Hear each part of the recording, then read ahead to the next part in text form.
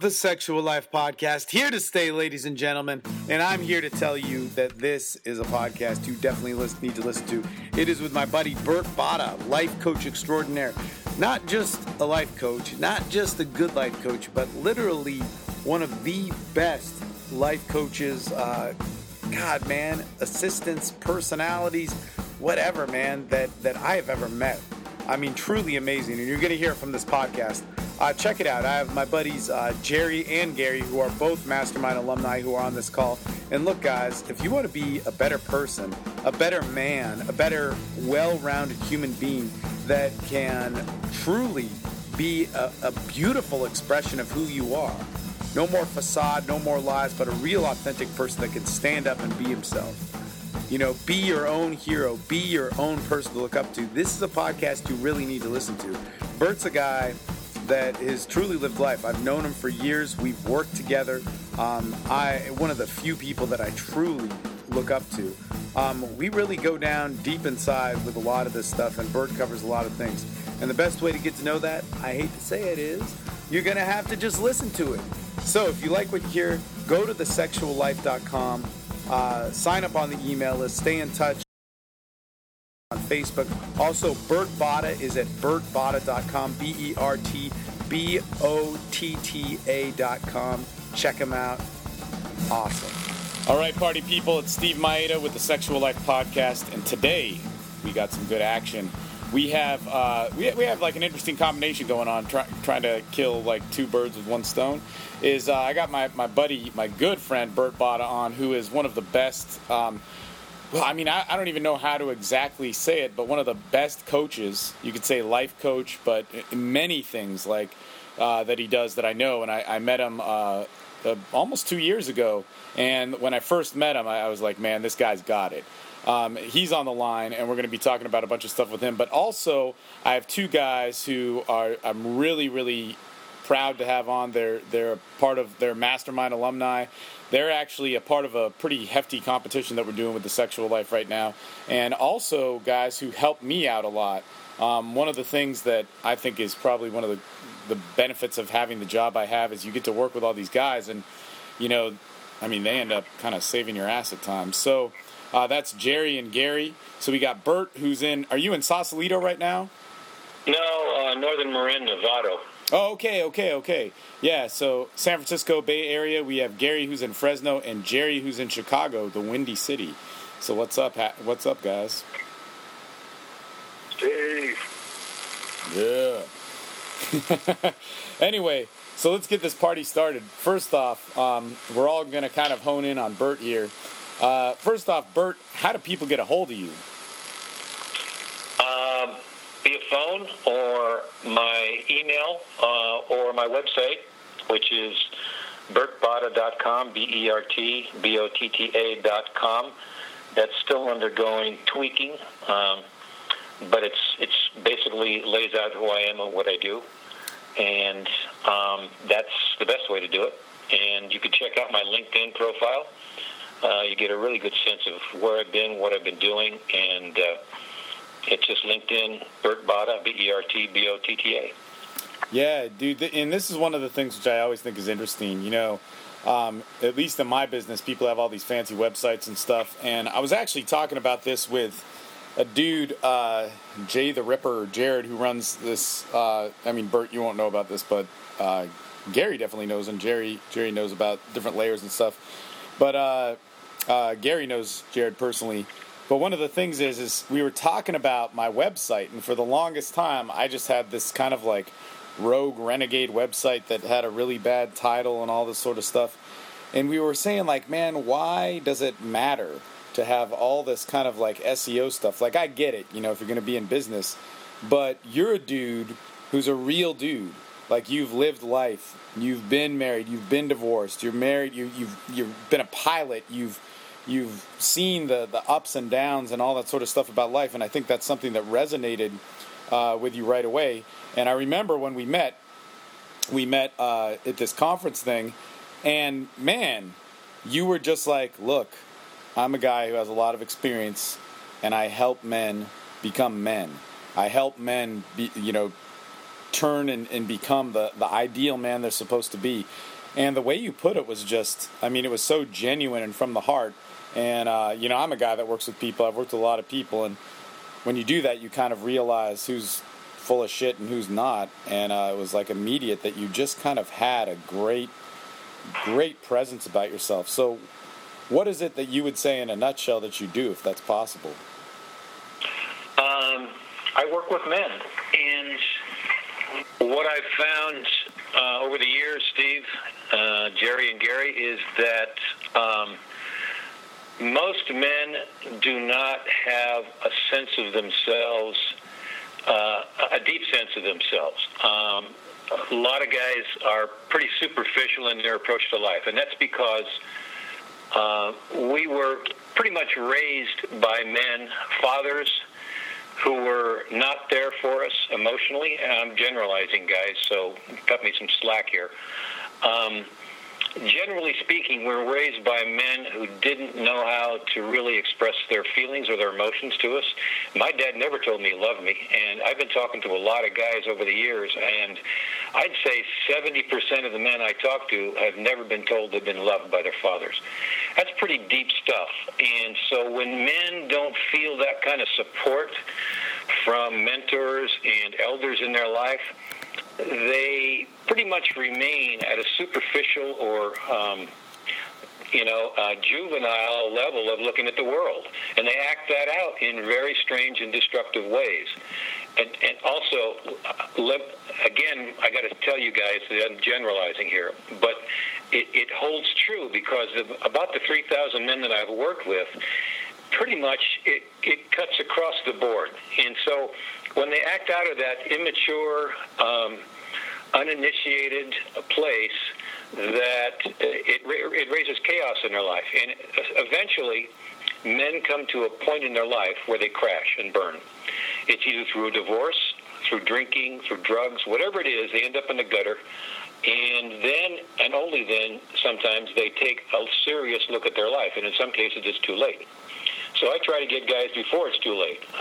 But there's nothing you can do with men who really aren't willing to take a look at themselves. So that's what I do. I take and guide men through a kind of an initiation process through my coaching. And that takes, I call it the wake-up call.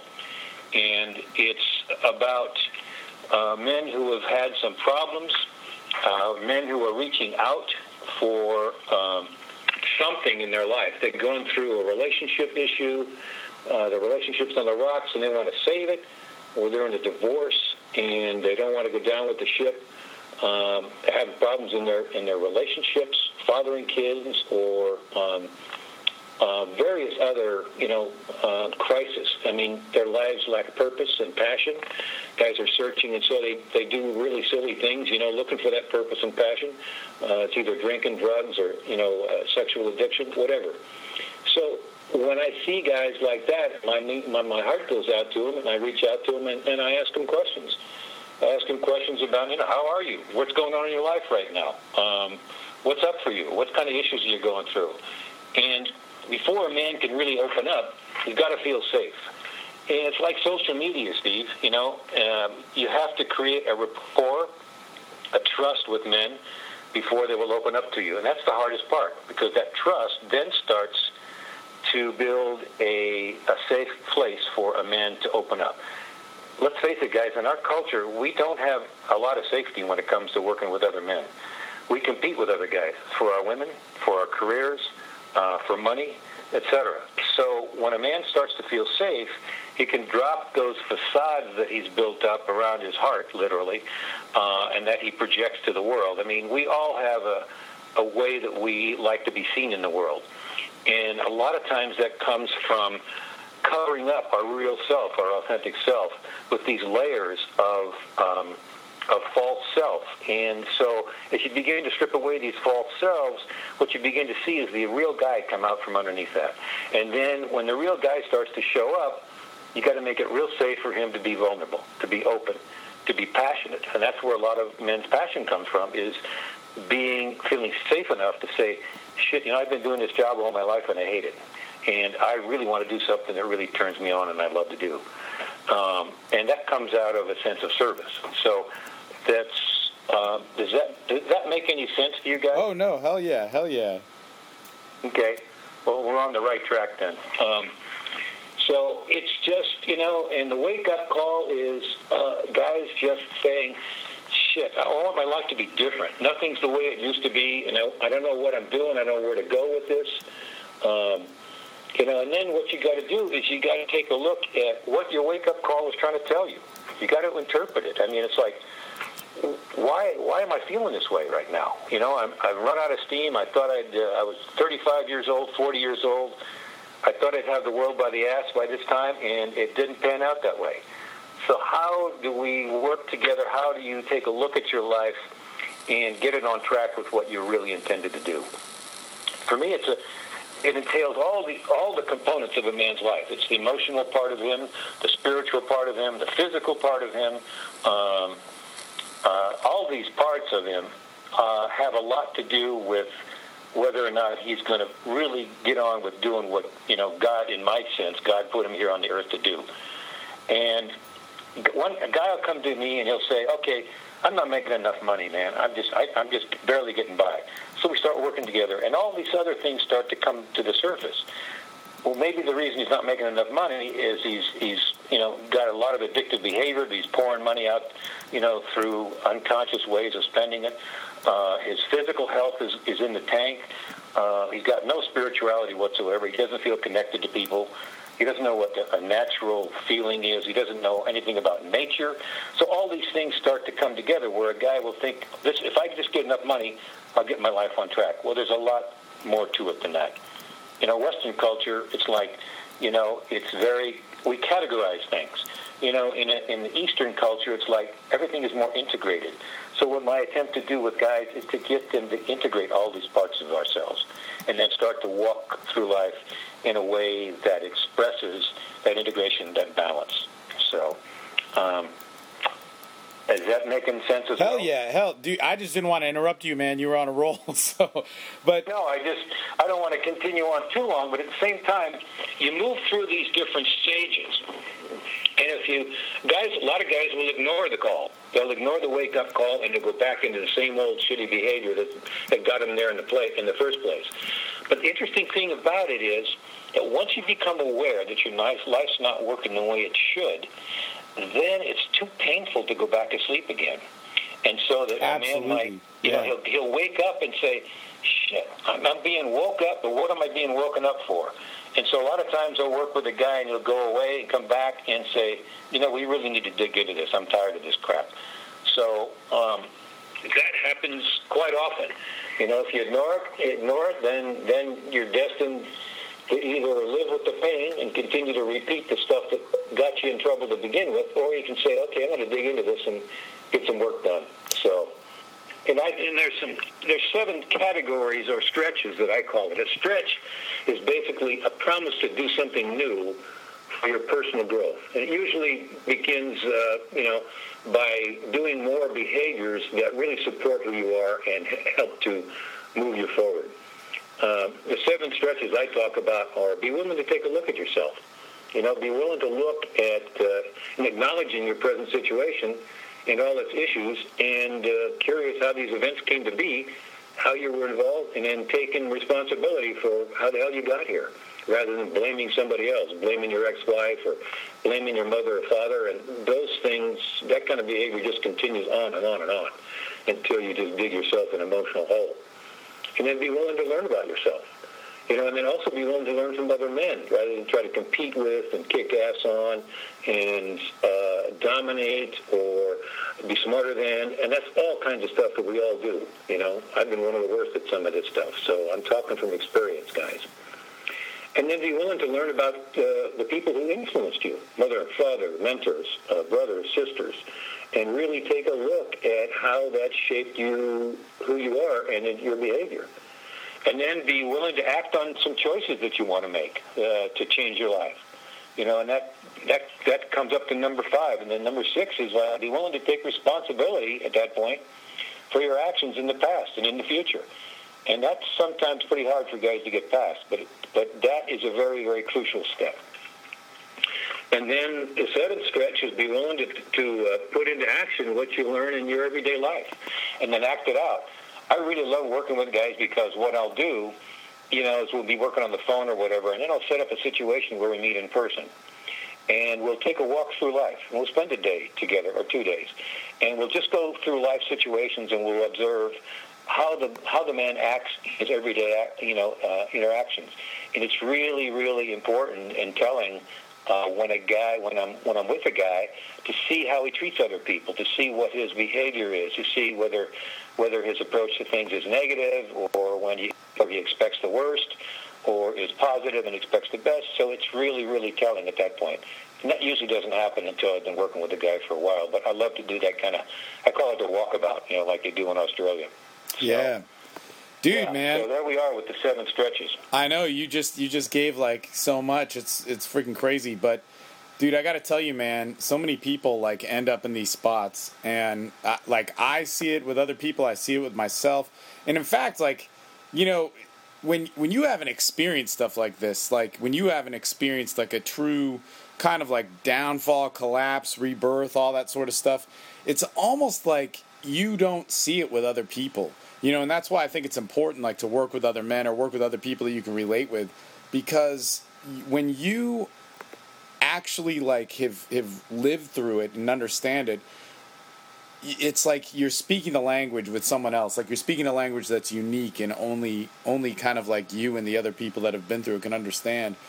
But I don't know, man. As you were talking, I was just thinking, like, God, dude, this type of, whatever it is, movement, service you offer, all that sort of stuff is something that I think everybody in some way, shape, or form is like dying to experience, And literally, you put your finger, you hit the nail around the head, because when I talk to guys, I'll tell them about, if your heart is closed, and so many men's hearts are closed to new opportunities, new feelings, new emotions, and what happens in a majority of the cases is men's hearts literally attack them. Because the heart is not just a spiritual, emotional organ, it's a physical organ. And if it doesn't have an opportunity to express the feelings that we store there, there's no pressure relief valve. And so being able to tap into the emotions, tap into the feelings, and be able to express them, whether it's anger, joy, grief, whatever it happens to be, that takes the pressure off of our heart, and it relieves us in some cases just tremendously, and then we have the energy that we've stored up in denial or repression or anger, whatever. We have that energy available to do creative stuff with, to be joyful, to laugh, to really create. And so unless a man's had that experience, it's very difficult to convey to him how important that process is.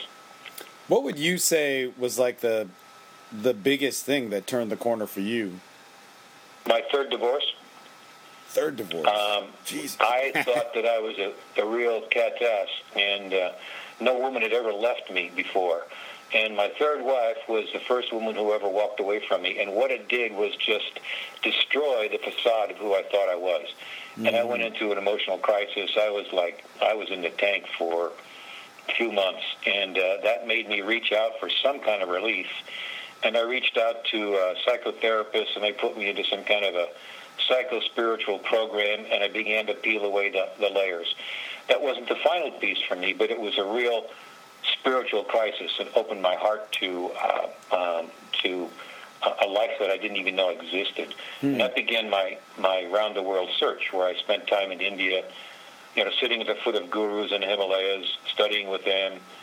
And really what I found out, Steve, was I was looking for affirmation from men. And I didn't have it. I was looking for the kind of love that I didn't get from my dad. And I found some pieces of it at the foot of a guru. And then I spent time in the Philippine jungles, studying with the faith healers, starting to take a look at the spiritual side of me and how I was looking at life so logically from my left brain, and this whole intuitive part of me from the other side.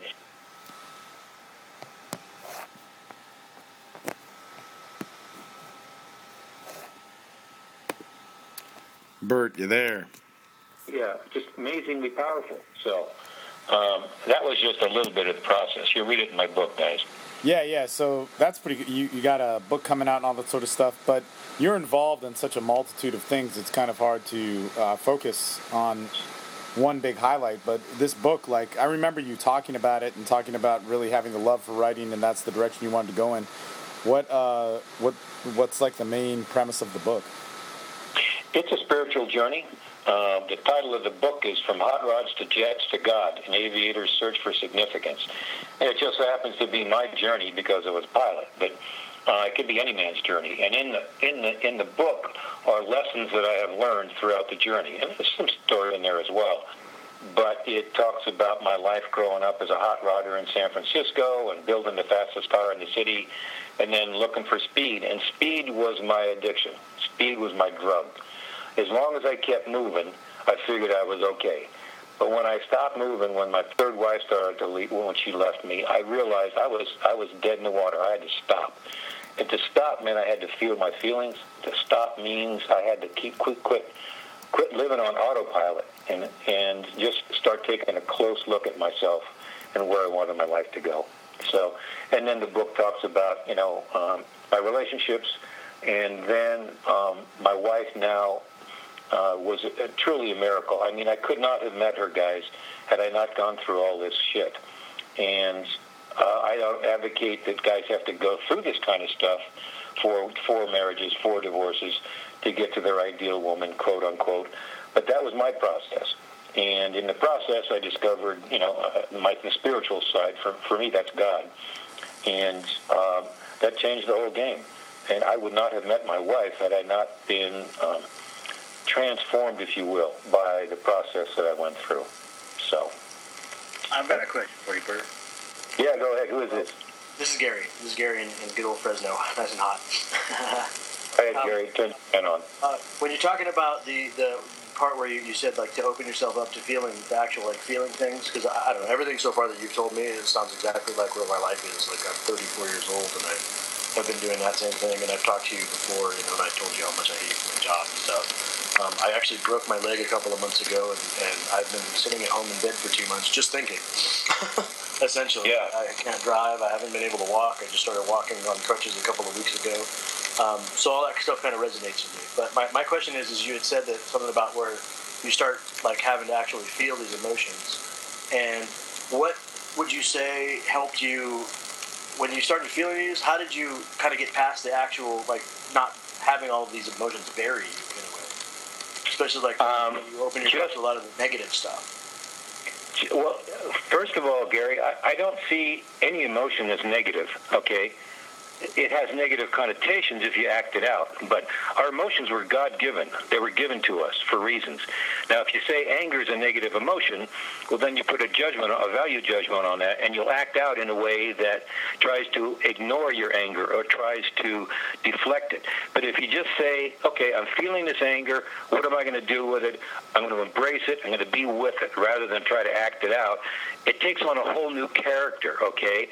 So to disavow the power of our emotions keeps our heart closed and keeps us from just acknowledging that we're having a feeling.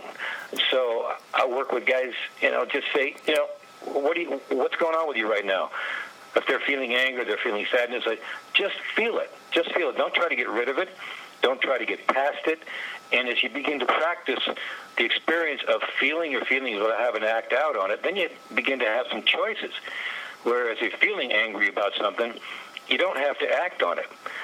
Acknowledging it, saying I've got it, do something to dissipate the anger, except and not take it out on somebody, has a lot to do with how you move through those feelings. But acknowledging them, being with them, and being okay with them. And I could imagine that you're going through a lot of that right now, because most of us as guys try to move through stuff real quickly. And with your leg up around your neck, I'm sure that, you're having a great opportunity, a real breakthrough moment to experience some of the stuff that you might have moved past before. Yeah, I am. It's interesting, and I've learned a lot about, I'm one of those people who never would ask for help for anything, and, for a month I actually had to have help getting in and out of bed to go to the bathroom, and I really couldn't take a shower. I had to kind of give myself a sponge bath, and I definitely had to humble myself in a lot of ways, by asking people for help. I actually once, this is kind of embarrassing, but I had to call my roommate once at 5 o'clock in the morning and have him come in here, and he's actually disabled, and I had to have him come in here and help me get out of bed so I go to the bathroom. Wow. And he was like, "Why didn't you just call me earlier?" And I was like, "I've been awake for 4 hours I've had to pee for 4 hours, and I don't know what else to do. I just had to call you, man. I'm really sorry." And he was like, Yeah. "That's retarded. Why would you sit in bed for 4 hours? You could have just called me 2 hours ago." Yeah. I was like, "Well, So I totally feel what you mean. It's and again, it's kind of a good thing. One of my friends just texted me and was like, "Man, it's been a couple of months. What the hell are you doing?" And I was like, "Hey, I can only do what I can do. Every day is a new day. I just take it kind of one day at a time. I can't drive or anything, so I kind of fell off the face of the earth with some of my friends. But it's kind of nice in a way too. I get a break. You just really got to honor what you're going through, Gary. I mean, you're at a really important point in your life, at a crossroads in your life, and I know that you're dealing with it in a good way, because it's just like you got to let go of the phony part of yourself that says, "I can handle all this, I can cut it, I'm good enough."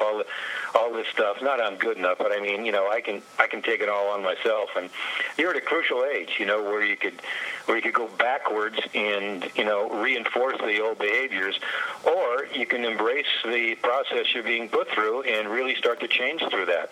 And that's what it sounds like you're doing. I really applaud you for that, man. An important part of this too is having men around you who you can trust, and who you can trust with your feelings and emotions, and the part of you that wants to handle it all by yourself. And having guys that understand that and just love you as just the way you are, and then you begin to trust them and say, "Hey, man, I need your help," and that's a tough thing for most of us to do, because we never had that kind of behavior modeled to us. It's always been I call it the John Wayne syndrome. You tough it out, you ride off into the sunset, and it's just that kind of a I can tough it out and do anything until it kills me. So yeah, you're right where you need to be. It reminds me of a quote from Woody Allen. He said, "I'm at a crossroads in my life. One road leads to death and destruction. The other one leads to chaos and confusion. Lord, grant me the wisdom to make the right choice." Man, I'll tell you this, because when you talk about the whole opening your heart thing, you really it's funny, because if people ever get the chance to meet you, I mean, I guess it depends on the person, but you kind of get it right away. Like you this is going to sound awesome, but you can get the masculinity of Bert Botta. I mean, you can tell that you've lived life. But the thing is I think a lot of the guys who enter in my industry are young, they're looking for all this crazy stuff, and they're speaking a different language, and they're not talking about opening up their hearts. They're talking about being dominant and being alpha and all that sort of stuff. And I think one of the most interesting things about life, man, one of the most amazing things when a true man is chiseled out of experience, he is going to, he's going to be a humble person. He's going to be a humble person that is, but also has wisdom in things. And I'll tell you this, man. You were talking about that stuff. It made me think about a couple Fridays ago. I'm in this fucked up legal battle shit happening, and it has to do with my family and all this sort of stuff. And I came out of my attorney's office, and I had some really terrible news, man. Really terrible news. And he lived his office is centered near a highway and stuff, and there's a bridge and shit. And I just walked out of there. I went under the bridge, and I felt so sad. I was so upset, truly upset. But I sat there, and I called a bunch of my friends, and I wrote to a few of them. When I sat there, just taking it in, and in the process of writing all that stuff, I was like, man, I'm so fucking happy, because this is one of the first times where something's happened, and I'm not resentful, I'm not hateful. I'm not talking about self-pity or going I should die or, being all dramatic about all this stuff. But I just felt. And it was one of the first times. This is a true story, man. I'm 34 years old, man. I'm almost 35. Actually, today I am 1 month away from turning 35. But, dude, it was one of the first times since I was like a young kid, like 5 or something, you know, where I felt pure emotion. And I think that that's like one of the freedoms that a guy can have, is to have that, you know, but not fall into the myths, you know, or your personal myths or the reactions to you or any of that shit, you know, when it's, you know what I'm saying? Yeah. That's like the beautiful thing. Go ahead, man. Go ahead. What some of the most powerful stuff that comes up when I've worked with men in the past has been when a man begins to really start to feel his feelings and his emotions, and he's got joy and anger and sadness and grief and pain all in the same instant. And it's like, that's when a guy has arrived. That's when a guy can feel all those feelings without getting sucked into one of them and dwelling on them. And so that sounds like exactly where you've arrived at in your life, Steve, and you're well ahead of the power curve, man, because that is true, and I don't want to use the term enlightenment, but that is true awareness, so that you don't get sucked into saying, oh, my life sucks, I'm feeling this right now. Sure, I'm feeling this right now, but you also felt the joy that came out of the awareness and acknowledging that I'm feeling something, man, you know, and I'm in it, and this is where I'm at, you know, rather than try to change it or shift it or deny it. And that's really powerful, really powerful. You know, and talking about the young guys, the 30s, you know, and I know Gary's 30, I don't know about Jerry, but some of those guys, it's too soon for them. They don't want to do the work, and that's cool. But they're going to do the work eventually down the line, and I can guarantee it. Because life is not about kicking ass and taking names. It's not about being dominant. And the more a guy tries to dominate, the more it's going to knock him out of whack. It's going to take him out of balance. So you've got to balance that side of him. You don't lead by domination. You don't lead by intimidation. You lead by example. You lead by gentleness. You lead by strength. And you lead by walking a talk that you have developed and shaped over a period of time. And some guys get it sooner than others, and some guys get it later. But dominant never, you know, sure, if you're in the ring, dominant is what you want to achieve. But outside the ring, it doesn't hack it. So that's all I can say about dominance. I've tried to dominate before, especially as, you know, as a captain in the airline. I really, you know, okay, I'm the guy in charge, right? I'm the pilot in command. Well, that shit doesn't go very far at all with trying to get cooperation from the flight attendants in back and the co-pilot. And so you really learn. I really learned really quick. And it ain't about domination. It's about cooperation.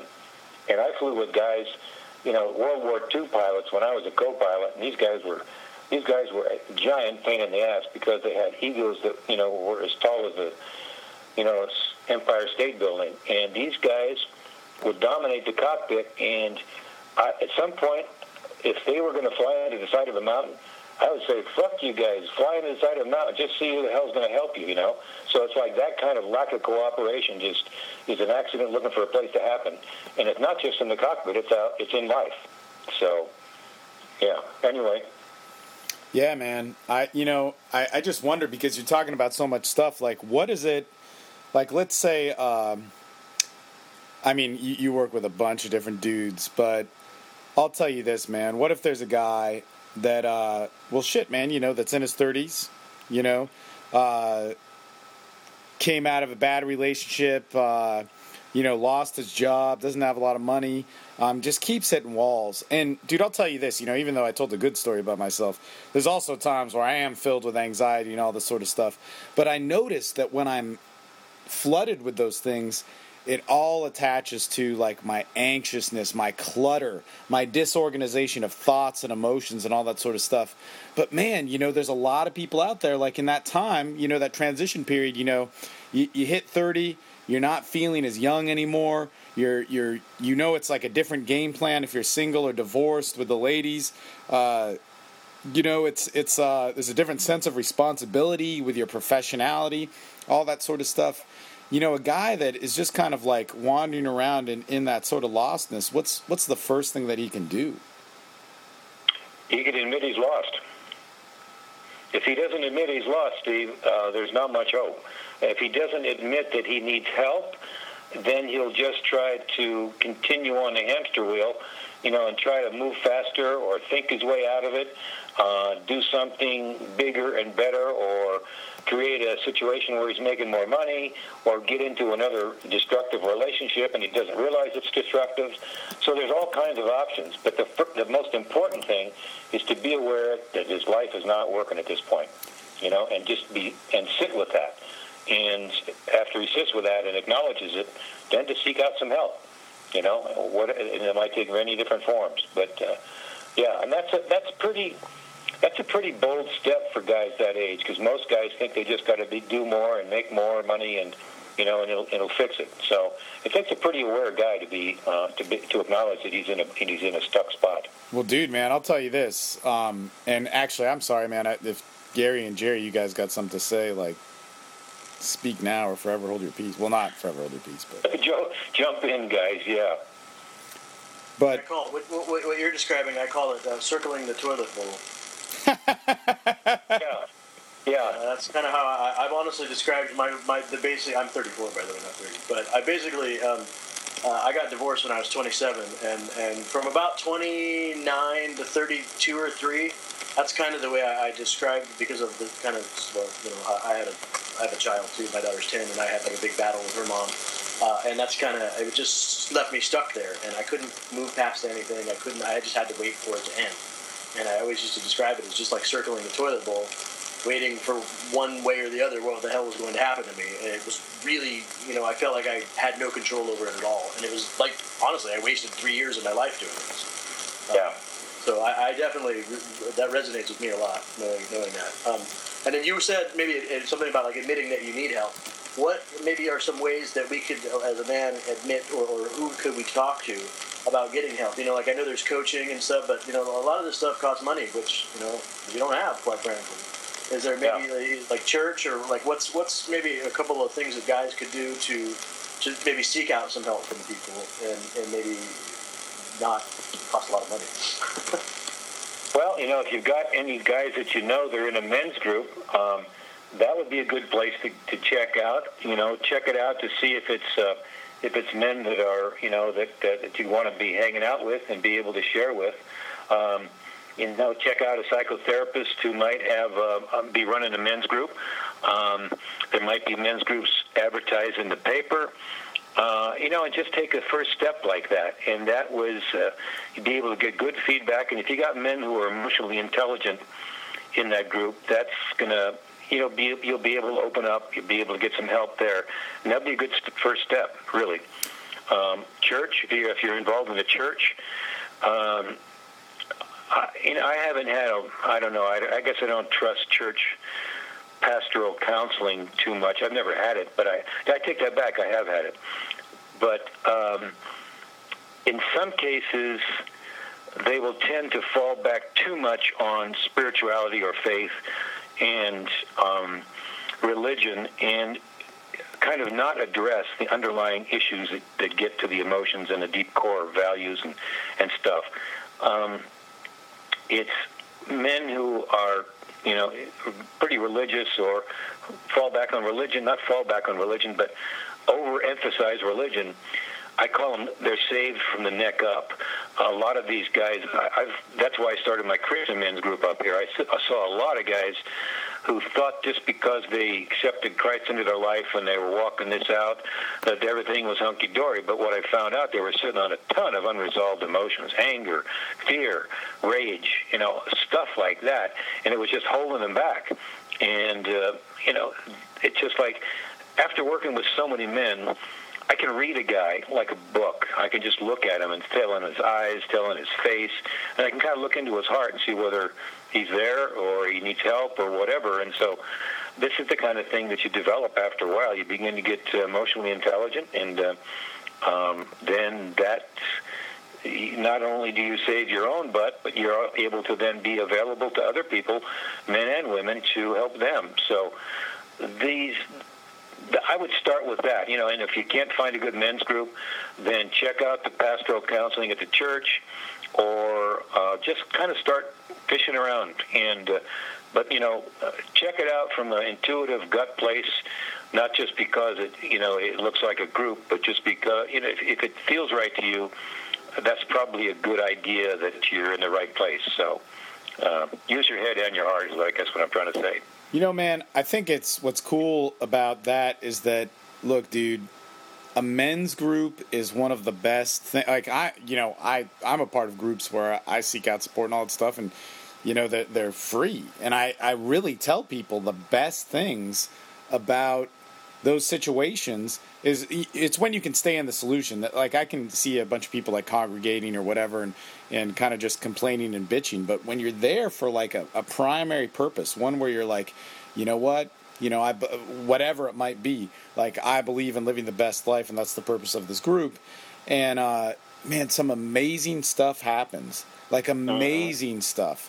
And it could be small, it could be big, it could be a lot of things. But if it's held together by a solution, that's what people don't get, man. I mean, that's spirituality right there. In my opinion. Yeah. And group work is really cool. I love group work because you get a chance to see, in our case, you get a chance to see other men. And some guys will come into a group saying, man, my life is really fucked up. And then they take a look around and guys start sharing it. They don't feel so bad because a few other guys, they're more fucked up than they are. So that just elevates their hope right there. So there's a lot of that healing that goes on in a group. And you just learn so much from other men and what they've been through and being able to speak into each other's lives. It's important stuff. So it'd be a good way to start. Yeah. Just a inexpensive, like, awesome thing.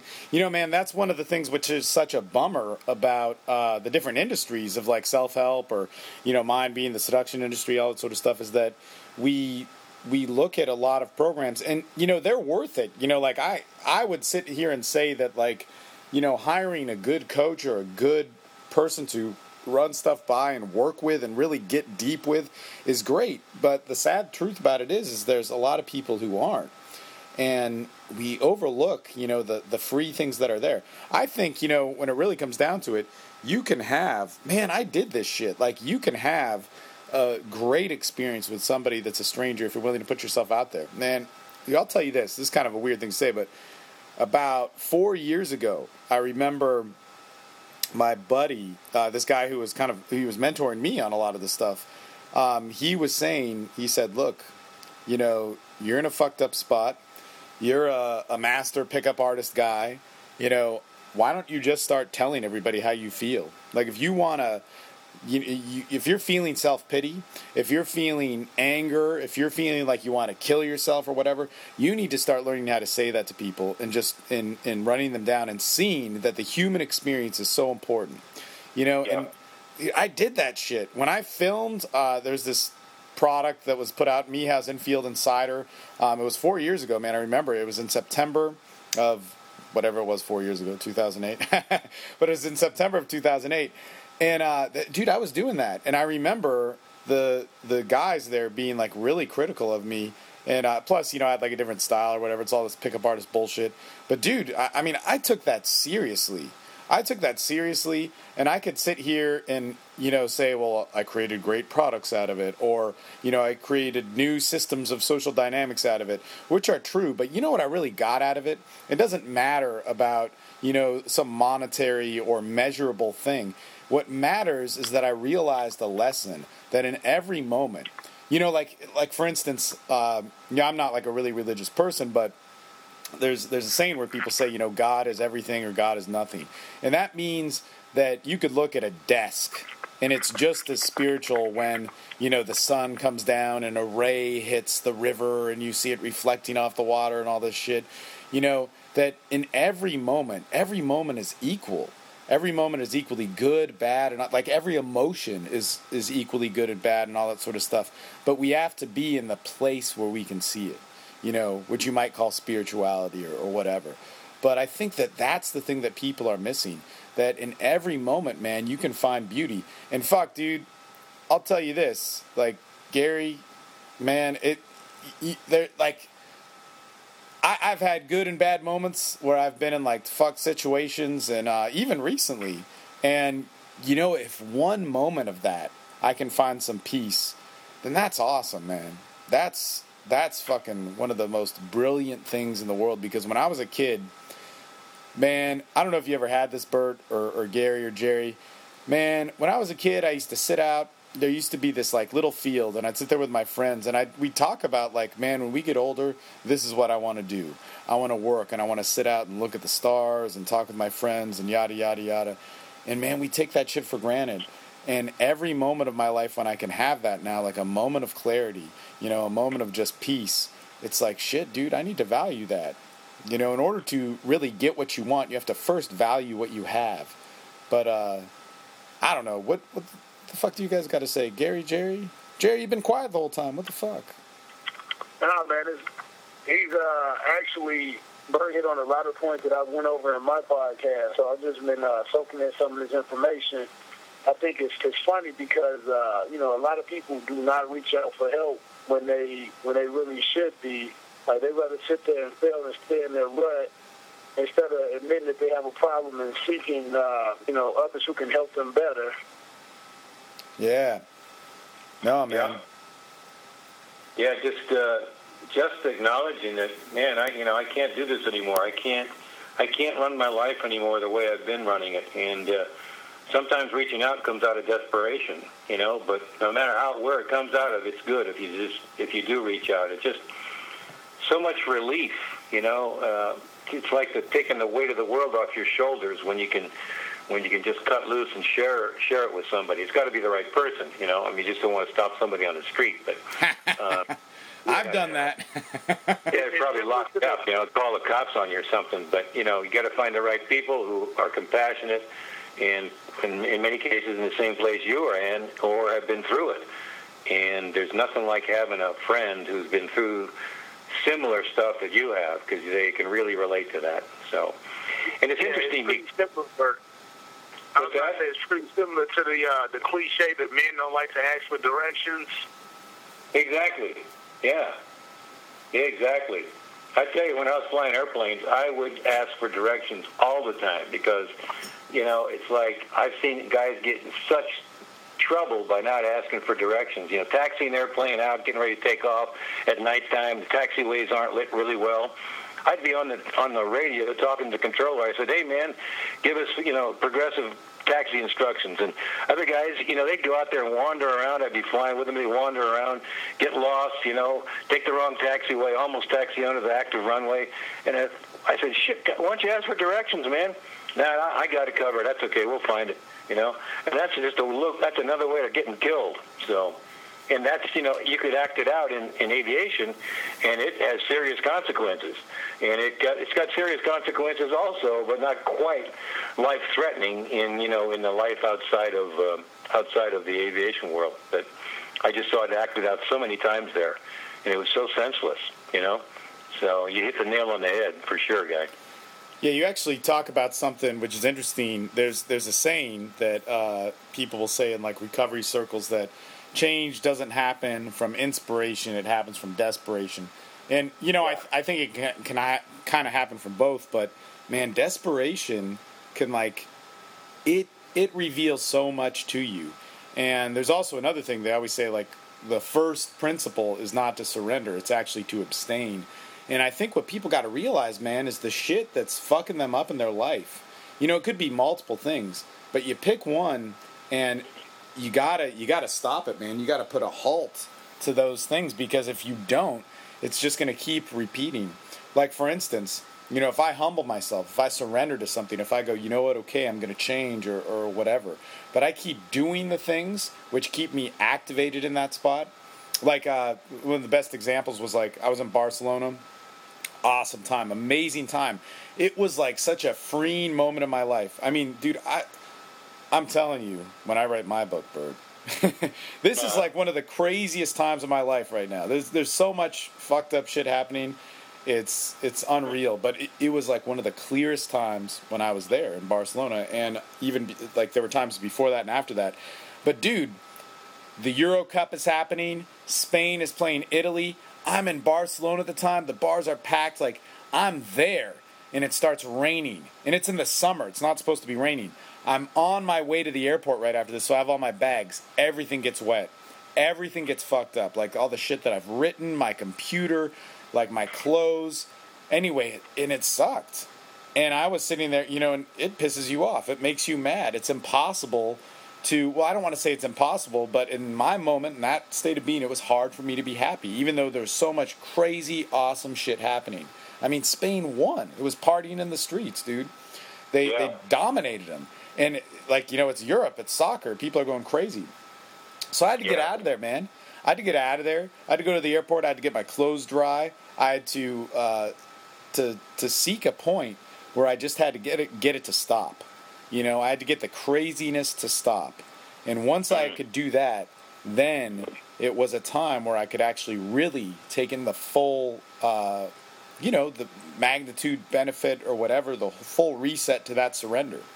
You know, and I think a lot of people don't realize there's like something in their life which is bleeding them, you know, fucking them up, just taking them, just completely ravaging them. And yet they keep active in it, whether that's a relationship, you know, whether that's, you know, some form of addiction, you know, sex, drugs, alcohol, whatever, gambling. But there's something that so many times is in the way of us that we just don't see. And that, you know, it's like, it's always the best, you know, sometimes we're just so fucked up, we can't even see it. You know? And you hit on something really important, Steve, especially now. In the world that we're living in right now, we've got economic pressures on us, we've got spiritual pressures on us, we've got fear coming at us from all different directions. You know, people are losing their homes, they can't find jobs, and so people are going crazy in the process, and it's like we need to really recognize that we're being influenced by all these factors and really take into account, am I going to react to them or am I going to respond to them? And when I go out on the freeway, I'll jump on the freeway, either on the motorbike or in the car, and I kind of take the temperature of what's going on. And if it's feeling real crazy, I'll stay in the slow lane or the middle lane. If it feels safe, I'll go in the HOV lane. So it's like if we can do that with our life, really take the temperature of our life and see how things are going around us, and if it's really whacked out and if it's really crazed around us, don't buy into that. Just back off. You know, drop into a place where we recognize that and just take a few deep breaths and say, I'm not going to buy into this shit, man. It's going to drive me crazy. And so you can just back out of that craziness, and it sounds exactly like what you did, you know, and that is a very cool way to do it, because then what you do is, in spiritual circles, you become the witness. You are like watching yourself from over your left shoulder or your right shoulder, and you're watching yourself either react to or not react to the situations around you. And you're witnessing your life. So there's a part of you that can step outside of you and see yourself from another perspective. And that is a very powerful technique. And over the years, I've cultivated that. I don't always do it, but you can get to the place where you can say, okay, this is not me, man. You know, I'm going to watch myself, see how I react to this. And it's a pretty meditative state. And it's a very powerful technique to keep you from getting sucked into the world around you. Yeah. No, man, that's freaking cool.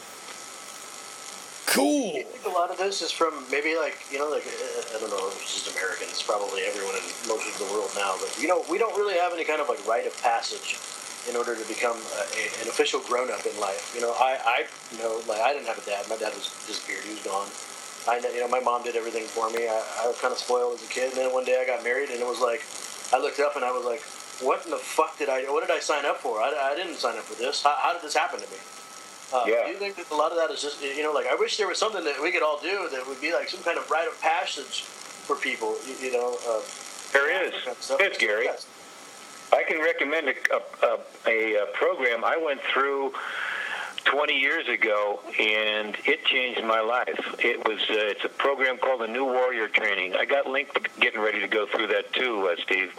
Great. And it's the most powerful adult men's rite of passage in the world on the planet today. And about 50,000 men have gone through this training, and it will grow you up in a weekend, and then after the weekend is over, you'll be sitting in a circle with men every week or every 2 weeks afterwards, putting into operation the principles that you learned in the weekend. I would highly recommend it for any man. If you're interested, Gary, I'm sure and Jerry, there's Chicago's a big center for that work, and I know that there's guys in Fresno that are in that work. So check it out, guys. It's really a very powerful, very supportive, very nurturing program. You'll be confronted with all your shit in the weekend, and you will be able to move through it if you so choose in a way that you never would be able to normally. I've counseled guys when I had my psychotherapy practice, and I get to a point where the guys say, "Okay, man, you got to go through the New Warrior training. It's, we're not getting anywhere." And these guys go through the training, and it was like 10 years of therapy in one weekend. And they come back and say, "Hey, I don't need you anymore, Bert. See you later." So it's that powerful. So I highly recommend it, guys. Look it up on the internet. It's mkp.org. MKP standing for mankindproject.org. And it is, I used to be a certified leader in that training, in that work, and it is very powerful stuff. And so, like, what do you say, look, obviously that's like a really accessible thing, but I see you, Bert, as a guy who's grown up, multiple times throughout your life. Like, what are some of the other, like, processes that you went through, that really kind of gave you that sort of rite of passage that made you... That was the biggest one, Steve. That was the biggest one. Really? And I went through it just as I was leaving my flying career. And it was so powerful that I stopped everything that I was doing. Excuse me. And I started doing apprenticing in this work. And I was apprenticing around the world. I would be a staff man for these trainings around the world. And I slowly started working my way up the leadership ladder. And it gave me a community of men that loved me, supported me, challenged me. And I started a men's community in St. Louis, Missouri. And then I started another one in Taos, New Mexico. So wow. It is very, very good work. And the work will rub off in all parts of your life. Your relationship with women will be different. Obviously, your relationship with yourself will be very different. You might want to clean up your relationships with mom and dad or siblings or whatever. And you have the tools to be able to do that. You have the authenticity. You have the self-awareness. You have the strength, the internal strength to be able to do that. And that work gives you the tools. Obviously, every man is different. But generally speaking, you really grow up quickly. And it is a process that we have sidestepped in our culture. We don't get initiated as men, and so we continue to walk out this juvenile way of looking at life. And like I mentioned earlier, it gets us in trouble. So it's a good program. So what? I don't know, man. Like, what I want to know is like, what's next on the agenda for for you? What's happening in your life? Where do you see it going? Me? Yeah. I'm married to the most beautiful woman in the world, and my coaching practice is next on the list, and I am going to be finishing up the book, and I'm doing an online program that is going to be generating some revenue, and I'm a health coach. I'm doing some work with some really, really cool health products, so that's where I'm at. I like to keep my life balanced in all aspects, so I'm in the process of creating some revenue that will replace the buyout money that I've got from my last company, and I'm also taking my health to a whole new level. And at my age, it's important that I pay attention to my health, and so I found these products that are pretty freaking amazing, and I'm using them. My wife and I are using them, and so I think hope that answered your question, Steve. And, so that's when you were in Dallas flaking on me, huh? Exactly. Sorry about that. Yeah, I was in conference until 9 o'clock, 10 o'clock at night. So I really apologize. But no, you're your girlfriend, so you were cool. Yeah. Man, let me ask you about that, just because, like, there's a couple things here. First off, how old are you? I totally forget. I know we've talked about it. Me? Yeah. I'm old as dirt. I'm 73. Really? Jesus, man, you're in great shape. Oh, I look great. Yeah, I feel great. No, you look, wow, you look, God, man, that's awesome. Yeah, I attribute it to good genes, a good heart that's learned how to open, taking care of myself physically, emotionally, exercise, taking supplements all my life. The product that I'm using now is an amazing product, and I'll give it a little pitch here. It's a DNA assessment. You take a swab of your cheek, you send it into our company, they analyze it, and they take a look at 12 components of your DNA. 12 major components, 12 major genes that have a major effect on all aspects of your body and your health. And what they do then is custom tailor nutritional supplements specifically for what they find in your DNA. And it's like, at my age, I had some back problems. I had some L4 and L5 disc problems. I was bent over, humping along. And I had some non-surgical spinal decompression by a chiropractor buddy of mine. That helped. I started taking these products, and what happened, the only way I can figure it out is my body, my vertebrae started getting the nutrition that it lacked before, and I'm just walking like a champ, man. I feel like a 16-year-old. Yeah, I remember you would go to the chiropractor. We'd have our calls on Tuesdays, and a lot of times you'd have to cancel and stuff, and just because you were so committed, to doing that work. That's cool. Oh, yeah.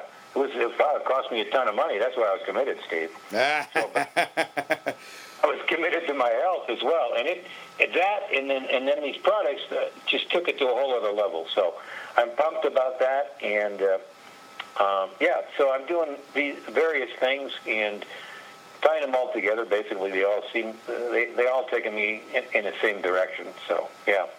Yeah, one thing that I want to know is that in that span of time, because I just know being 34, my brain changed. And then when I work with other guys, you think it's all just yourself. You're like, well, when I was 15, I went through a change. When I was 20-something, I went through a change. When I was 28, I went through a change. When I was 30, I went through a change. But the more I work with guys, the more I see a consistency. We're not all the same age, but really, man, when guys who turn 30, there's a big change. Guys from 33 to 36 or so, there's also another big change.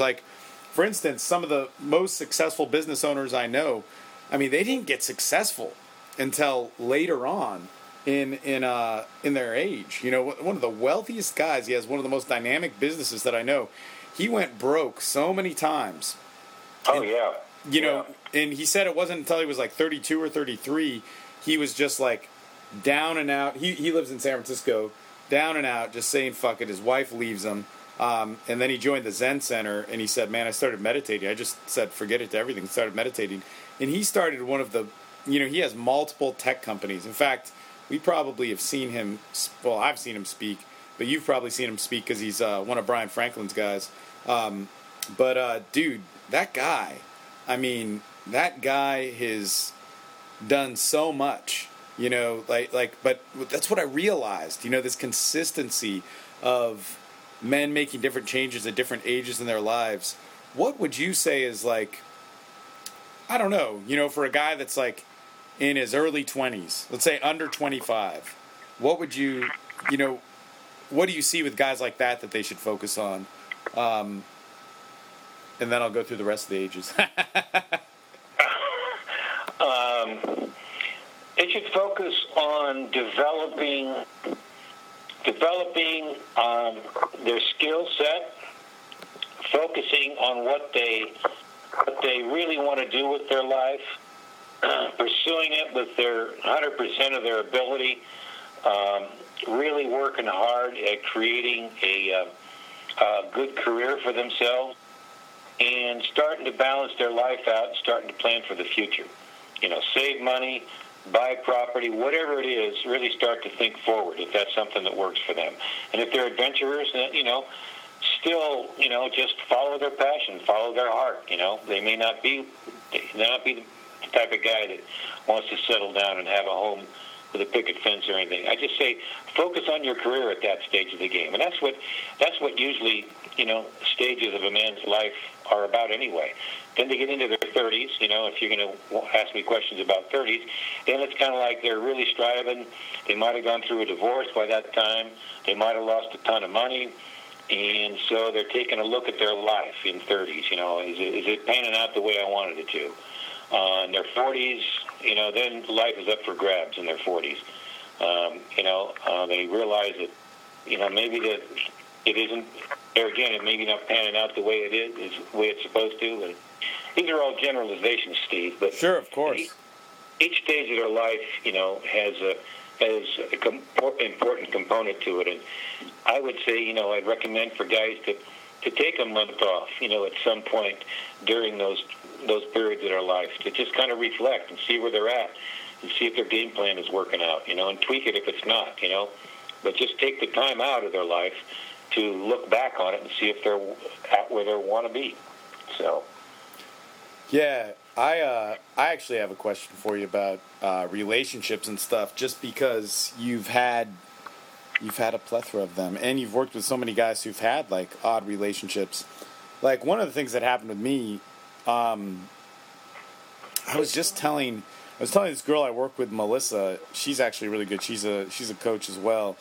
And I was telling her that before I started in the seduction community, I had only had sex with 13 people, and, like, 3 of those people were in, like, one event. It was kind of crazy. But, and she was like, man, that's so little for somebody as crazy as you. And I'm like, man, I wasn't always like this. But when I went from, like, 28 to 30, 31, I was pretty promiscuous, man. And after that, I mean, don't get me wrong, like, I still like my lifestyle and all that sort of stuff. But I slowed way down and started really, like, valuing different types of encounters with women, like having a relationship and having, like, your emotional support and all that sort of stuff. And then every once in a while, going around and getting some action and, high-fiving your buddies and all that sort of stuff. But it's interesting, man. I'm at a point now where,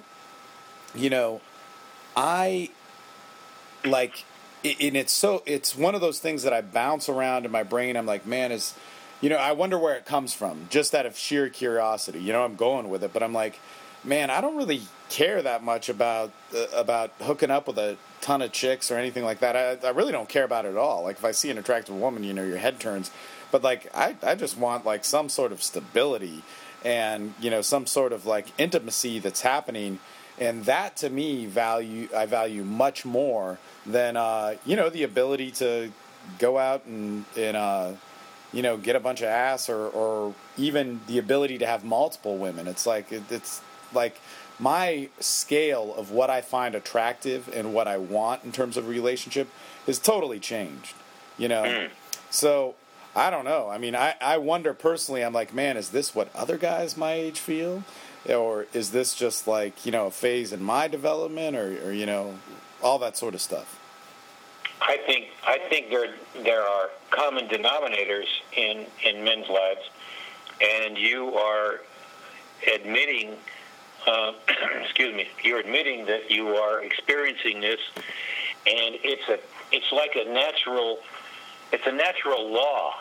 We were designed to partner up with another person. In our case, hopefully it's women, but if not, but we're designed to partner up with people and live life, together.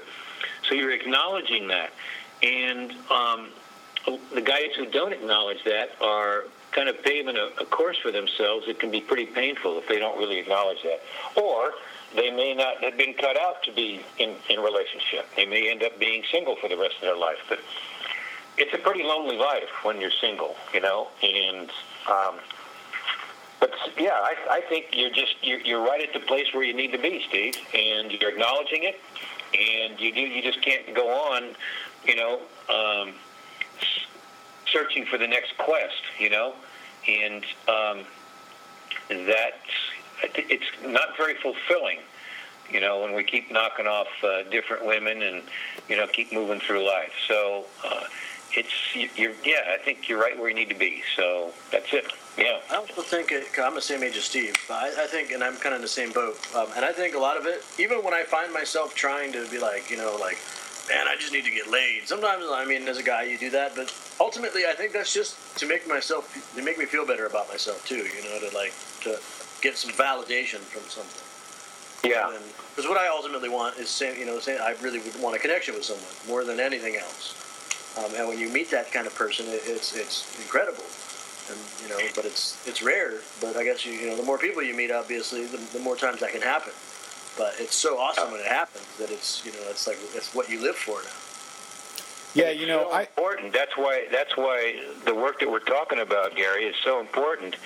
Is that if we don't really open ourselves up, if our heart doesn't continue to expand, and we don't know how relationships work, and we're not able to be intimate, we're not able to be vulnerable, we're not able to be, to express our love in a deep way, we're just going to continue to recycle the same old crappy relationships again. So it behooves us, it's imperative that we really learn about ourselves before jumping into another relationship, because it can be expensive if nothing else, and expensive emotionally as well as financially. So it's just very, very important to be aware of who we are and who we're bringing into a relationship. It's like there's kind of it's almost a law of attraction, although I don't like that. I don't like that description of things. It's like as we become more conscious about who we are, more authentic, more open, more vulnerable, we begin to attract people, women in our case, who are like that as well. And like attracts like in many cases. And so if you're going through evaluating relationships, or you're checking off the numbers as you go through relationships, you begin to realize that women, you begin to set up a criteria that women are, if they don't meet it, you just move on, and that's the fallacy about jumping into the sack. In my belief system, the fallacy about jumping into the sack is you're exchanging the most intimate part of you with another person, that gets very convoluted very quick, and you lose your ability to make discerning judgment calls about whether that person, that woman in this case, has a potential for a lifetime partner. So, I don't know if I'm flying in the face of your work or not, Steve, but that's just what I believe.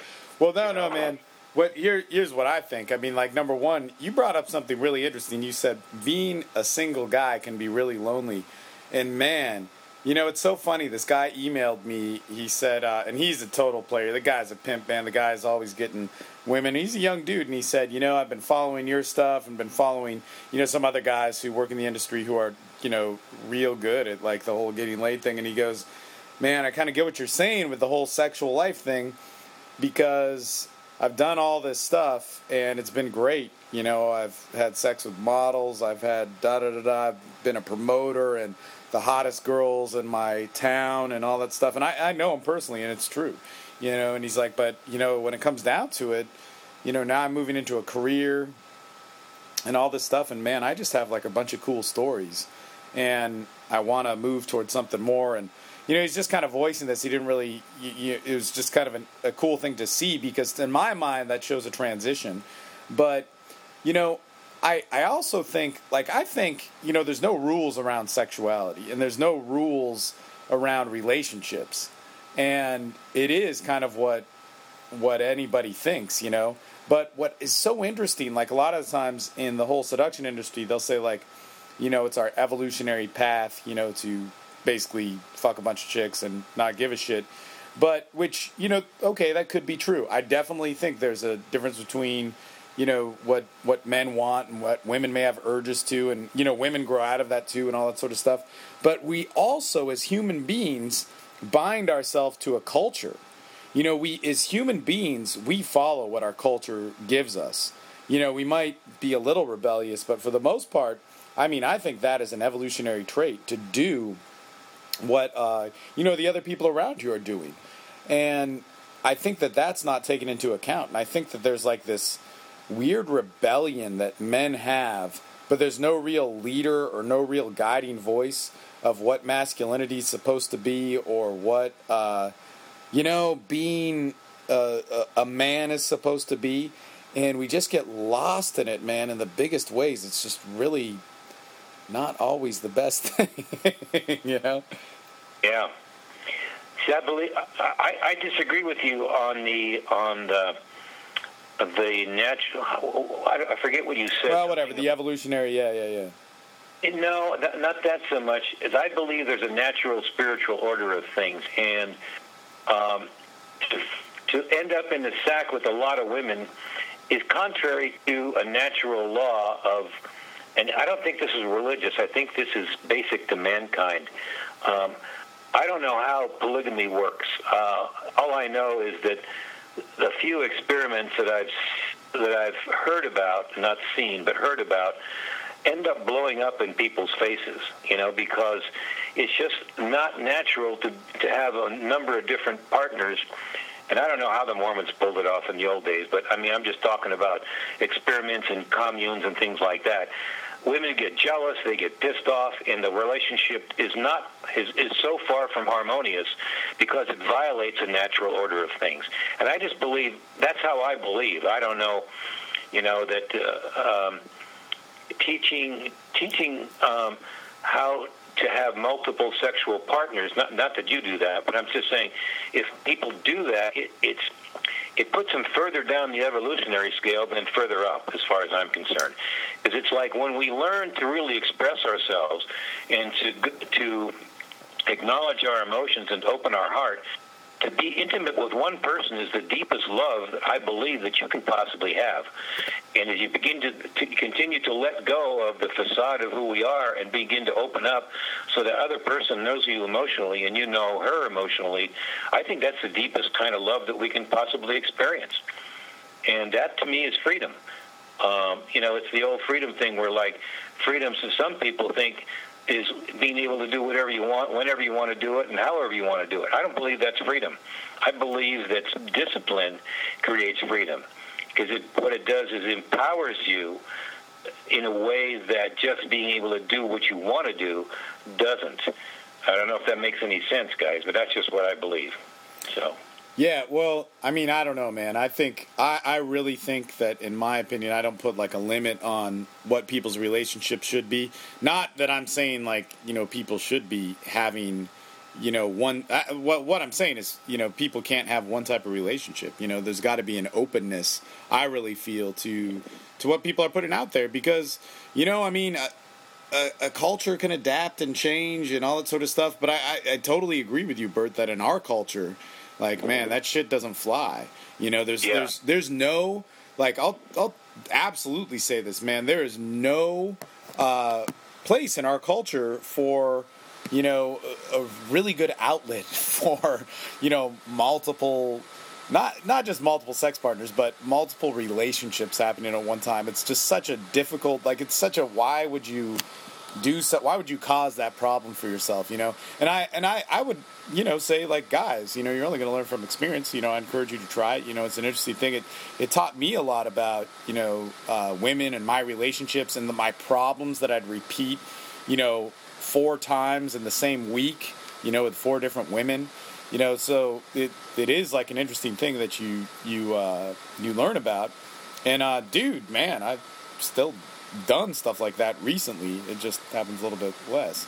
But the thing is that I feel that, you know, I don't feel that I can put a title or I can't put stuff in a box too much relationship wise, just because, you know, humanity can get so creative and nuts, and, you know, cultures can do some weird shit, man. And, you know, who's to say one is happy and the other isn't?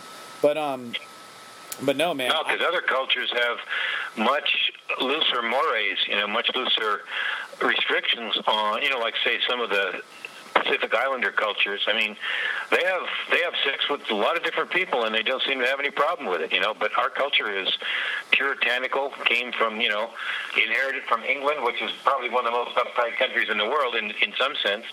And so we've inherited that part of our culture that prohibits that kind of activity.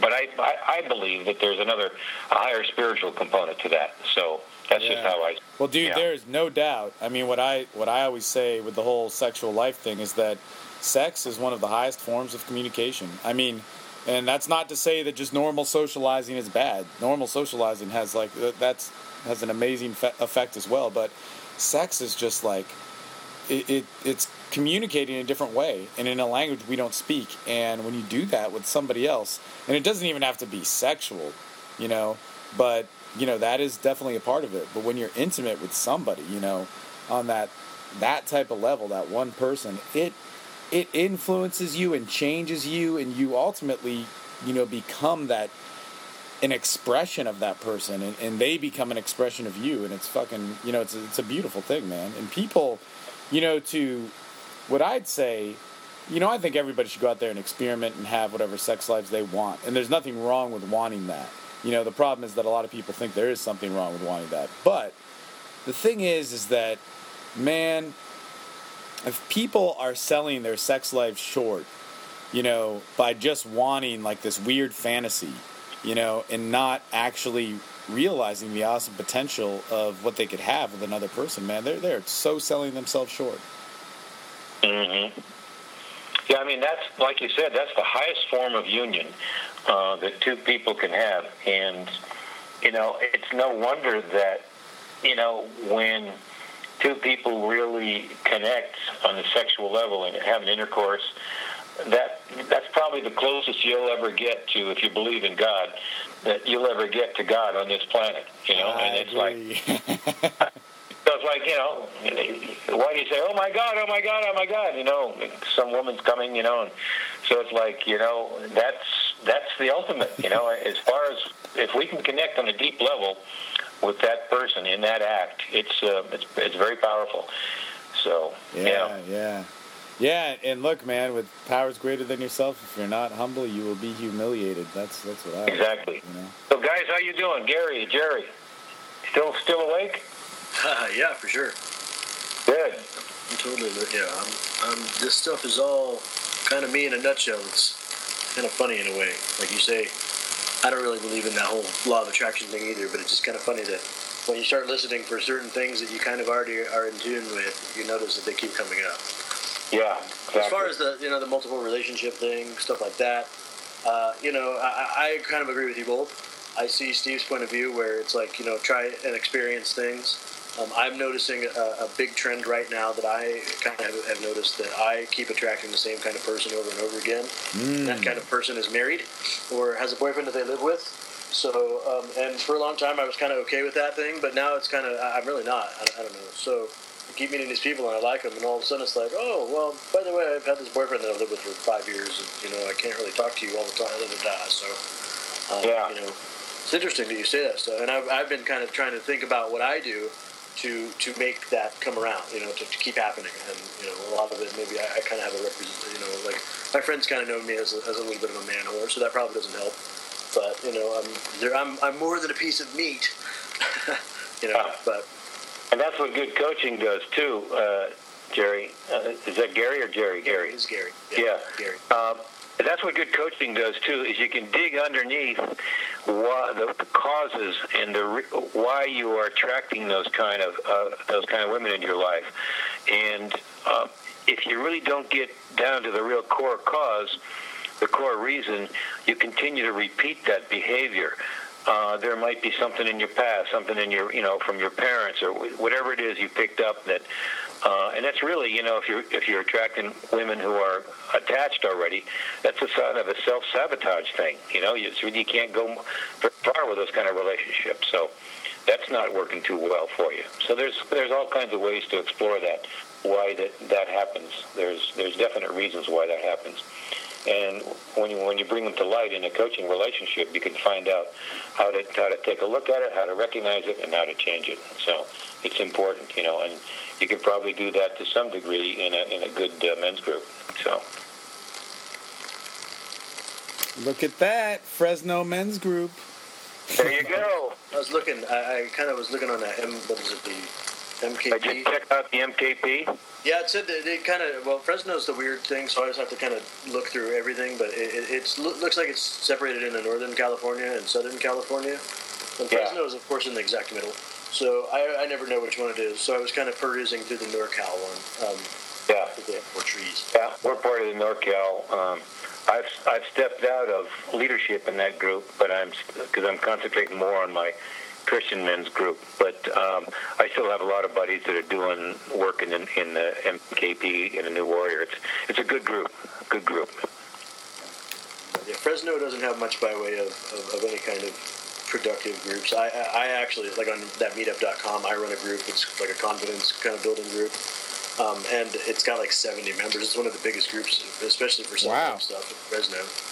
Even then, only 3 or 4 people at a time ever show up to any of our meetings or get-togethers or anything. So, it's kind of weird because a lot of people, doing the coaching thing, a lot of people I know, I do it for free. I just do it because I wanted to help myself. I figured there's nothing that exists, no coaching around here or anything local where I could hang out with people and do things that I wanted to. So I figured I'd just make the group and kind of make it like a round robin, no leader, just, a whole bunch of people who wanted to get together and have the same goal. But I noticed that a lot of people, they say they have a goal, but they don't ever do anything about it.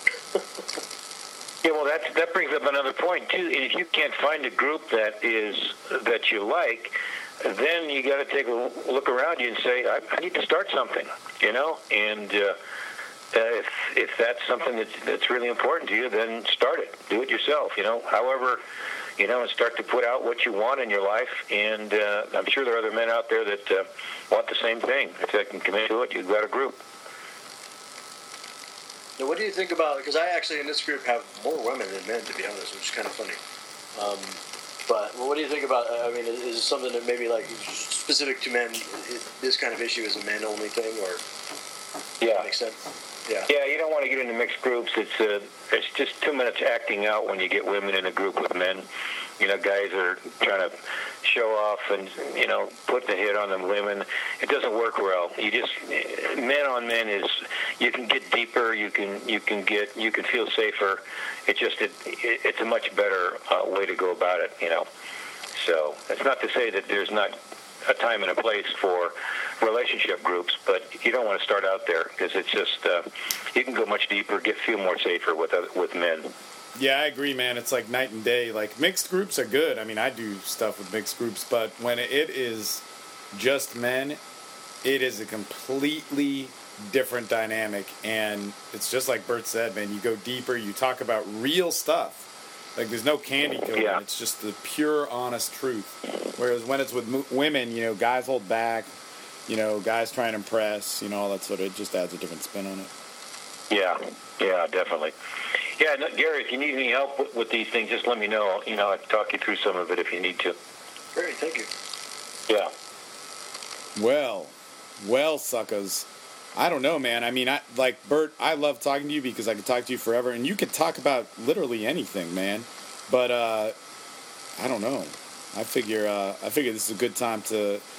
You know what I was thinking the whole time? I'm like, man, just from the moment you started talking, I'm like, God, if people aren't calling you and checking out your website or whatever, it's like, I don't know. So hopefully a lot of guys take you up on that. But how do people get a hold of you? Yeah, the website or, through just send me an email, Botajet, BOTAJET, @mac.com. And if Gary or Jerry, has guys that need some help, just let me know. I'll do a tune-up session with them. No money, just see if there's a fit there. And if they want to do coaching, then we'll talk about it. But yeah, man, and that's what I think. My whole thing is just helping guys get started. And if it develops into a coaching relationship, fine. And but we'll see how that goes. So, and if it's just us, a man and myself getting together and uncovering some of the stuff that needs to work on, and then he needs to go somewhere else to do it, that's fine. But, so we'll just see. I'm not in control of the situation, believe me. Yeah, I really think that's what separates yourself from a lot of the other guys is that you are in it for the love of it, and that is something which is unique. It's sad, but, that's so true with you, You're a guy. Yeah, I don't market myself. I haven't marketed myself that much, Steve. I just can't get into marketing, and I love Brian's work, but I just couldn't get into the high-end thing. I'm slowly moving in that direction. I don't need high-end guys. I just need guys that need support right now, so that's where I'm at. Yeah, man. No, that's awesome. That's awesome. Well, look, dude, I think we should wrap it up. So, BurtBotta.com, that's with 2 T's. And Botta Jet is just 1 T, right? You got it. BOTAJET@MAC.com. Yeah, no, man, that's awesome. So, Cool. Any final questions, guys? Nah, I'm good. Sure. Jerry, how you doing? Well, how about that? I was just going to ask you a question just because I've known a couple of pilots in my day, and you had mentioned this before, that pilots are usually, in my finding, really, really, really logical people.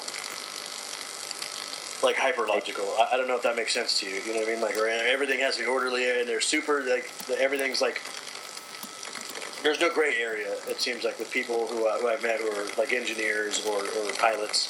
And it seems Exactly. like They're like... really, you're really in touch with like your emotions and your emotional side now. Like, totally anal retentive. How did you get that? Like, was that like just a really, really conscious, like step by step thing? I mean, was that really hard for you? No, I've always paid attention to detail, but I don't obsess over it. And there's a way to fly airplanes and be logical without carrying it to extremes, and I've always been able to bridge the gap. But there's a lot of guys that I've flown with who are just a pain in the ass to be with. You know, they just like shit. Everything had to be just like this, you know, and just like that. And it was just like, there's a lot of guys I couldn't relate to. That's one of the reasons I retired early. I wasn't having that much fun. And, you know, after 26 years I did it. It's just like, okay, I did it, came, saw, conquered, you know, and I wanted to move on because I needed to do hard work. And there's not a lot of hard work you can do in the cockpit, you know, so... I had some nice relationships. I had some great friends, but I wanted to do more of it on an ongoing basis, so that was one of the reasons I left. But yeah, exactly, Gary. That's a kind of a typical, demographic of pilots and engineers. Yeah. And I've known guys that retired after flying for 20, 30 years and died 3 years later. You know, and I don't know what it was due to, but I'm guessing a large part of it was due to the fact that they just really couldn't open up. You know, they couldn't disidentify from their role as a pilot. They couldn't disidentify. They couldn't become more intuitive, more loving, more vulnerable.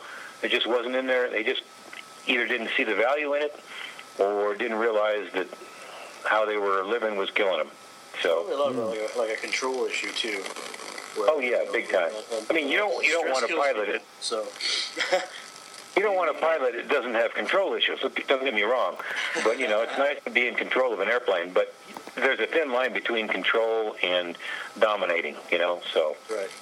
Yeah, I was able to bridge that gap pretty readily. I had a chance to really study guys that I flew with and come up with my composite captain who I wanted to become like, because I flew with so many jerks, and I said I was never going to be like that. And so I had a chance to study those guys, and I became my ideal captain, and I really thank God for that opportunity to do that, because I had a lot of fun towards the end of my career. So, yep. So feel free to reach out, guys. If you need any help, just let me know, and I'll be there to do whatever it takes to help you with whatever you're going through. That's awesome, man. I'm definitely going to email you. Sorry, Steve. No, okay. I'm going to shoot you an email. So yeah.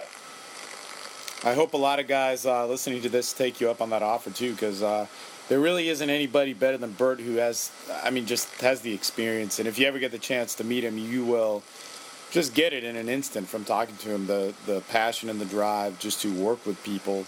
It's yeah, man, it's pretty awesome. So, dude, thanks for coming on, man. We got to have you back on.